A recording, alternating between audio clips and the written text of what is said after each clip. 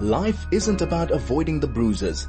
It's about collecting the scars to prove that we showed up for it. Join Nikki Seberini for the next hour as she explores heroism through illness. There is a warrior inside each of us. This is Lifelinks with the DL Link. Lifelinks is a funding initiative of the DL Link. First guest, Dr. Bhiskar Reddy, as I said, radiation oncologist at Netcare Parklands Hospital. Doctor, welcome and thank you very, very much for joining us. Hi, Nikki. Thanks for having us on. I really appreciate it. Dr. Reddy, I mentioned that there's this new technology for advanced cancer treatment, this new Varian Bravos HDR afterloader system. And I knew that, I know that it's for brachytherapy, but perhaps you can just give us an idea of what brachytherapy in fact is. Yeah. So brachytherapy is a very targeted form of radiotherapy. Some of our listeners will probably be familiar with what we call external beam radiotherapy, where that's essentially the light therapy, that is delivered by a machine called a linear accelerator. Brachytherapy is a targeted form of radiotherapy that is applied directly to or into the tumor area, the area of concern that we are treating. And what it allows us to do is deliver curative, usually intent doses to the tumor, and at the same time minimize the dose to surrounding critical organs. All right. So what that means is we are able to achieve our goals, and at the same time minimize the side effects or the toxicities of the treatment.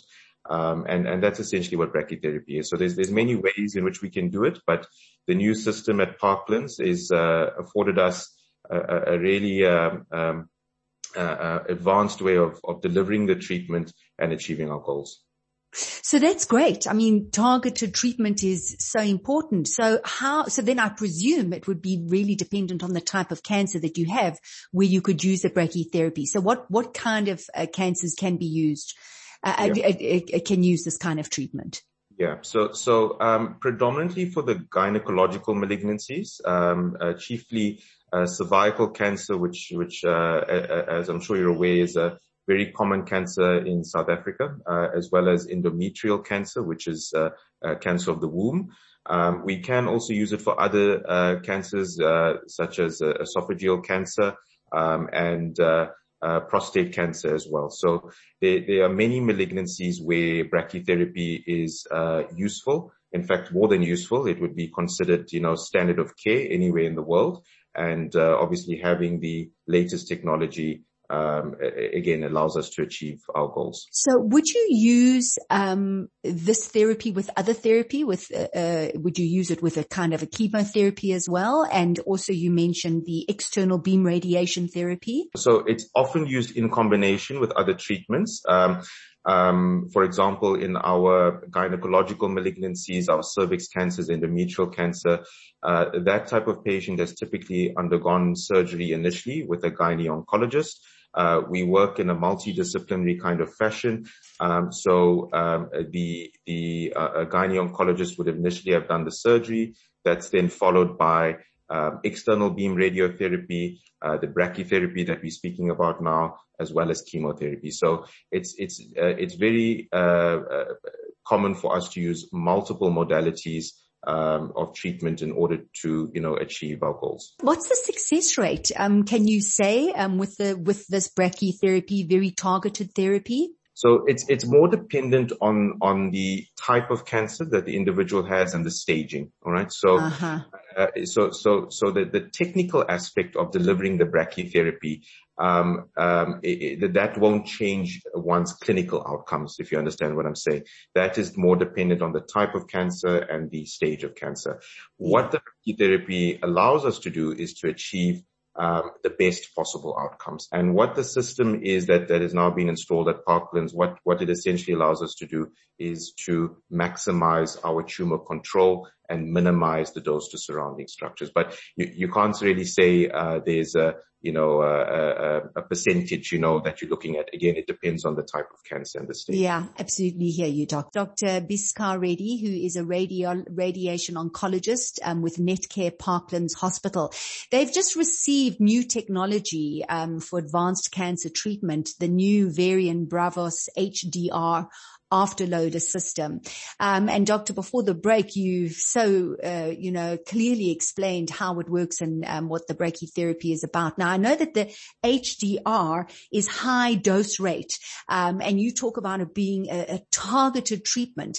And this is, I presume, with the few cancers that you can treat using this treatment, it's an internal treatment. Am I right? Yes, yeah. So I'll use the example of the gynecological malignancies again, which is our most common, type of cancer that we'll use with the system. So, the advantages here is, previously we would have to, admit a patient, obviously taking into account, the COVID pandemic, all the risks that come with admission and the testing that's required and so on, as well as exposure for the patient to, other patients in hospital as well as healthcare staff. That's now, been taken out of the equation. So what we're able to do is to deliver the same treatment, as an outpatient. There's no need for admission. The other advantage is the fact that no anesthetic is required or sedation in most cases. We're able to do this without any form of anesthetic. And as you said, it's an internal procedure where initially the gynae-oncologist will insert a small sleeve, what we call a Smith sleeve, which goes into the cervix. And we then, from the radiation oncology side, will insert a device, which is what we call a multi-channel applicator. And what the beauty of this applicator is that it allows us to shape the dose very nicely. So again, it gives us that advantage of achieving our goals, maximum tumor control, and minimizing dose to surrounding structures. The entire procedure would typically take probably under 2 hours from start to finish. That would include the insertion, the subsequent CT scans, the planning procedure, as well as the delivery of the radiation itself. It's not painful at all. There's no surgery. There's no cutting involved. There's no blood. It's a outpatient procedure done in the radiation unit, and our patients go home relatively happy after 2 hours without any complications and carry on with life. So it's a great advantage. Wow. So side effects? Yeah. So the side effects would depend on what we're treating. So again, using the example of gynecological malignancies, the good news is that because there is no anesthetic, and because we are minimizing the dose to surrounding structures, we typically see very little in the way of toxicity or side effects after the procedure.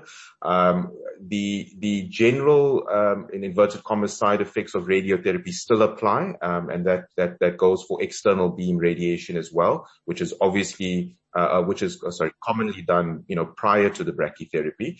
So those risks still do apply to surrounding structures, but again, by delivering it through the system, we're able to minimize that as maximally as possible. So in a nutshell, our patients are usually very happy after the procedure with minimal to no side effects after the treatment here. Doctor, and what are the normal side effects for the normal external beam radiation therapy? Yeah. So again, if it's a gynecological malignancy, what you're concerned about is the surrounding structure. So our target, for example, in the pelvis, would be the cervix or whatever it may be.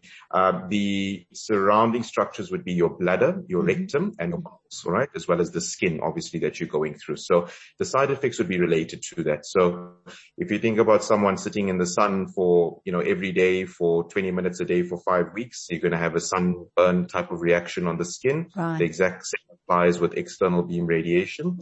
As well as then the internal structures, the bladder. So it feels very similar to having, like a simple, urinary tract infection. If you go and see the GP, a bit of burning, a bit of discomfort when you're passing urine, a bit of frequency. And then from the rectum side, very similarly, we see, a bit of loose stools, diarrhea sometimes as well.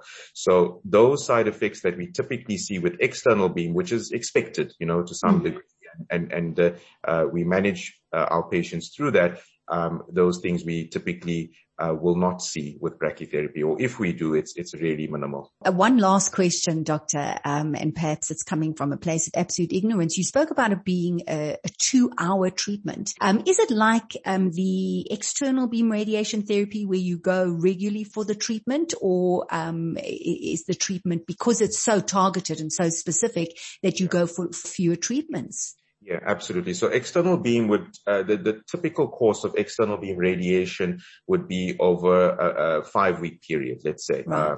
That would be your standard thing, and that's a daily event, right? So Monday to Friday, weekends are usually off, your rest period. So you're looking at, 5 by 5, 25 sessions would be the average. And obviously that's a major thing from a logistical point of view, from the family side and so on.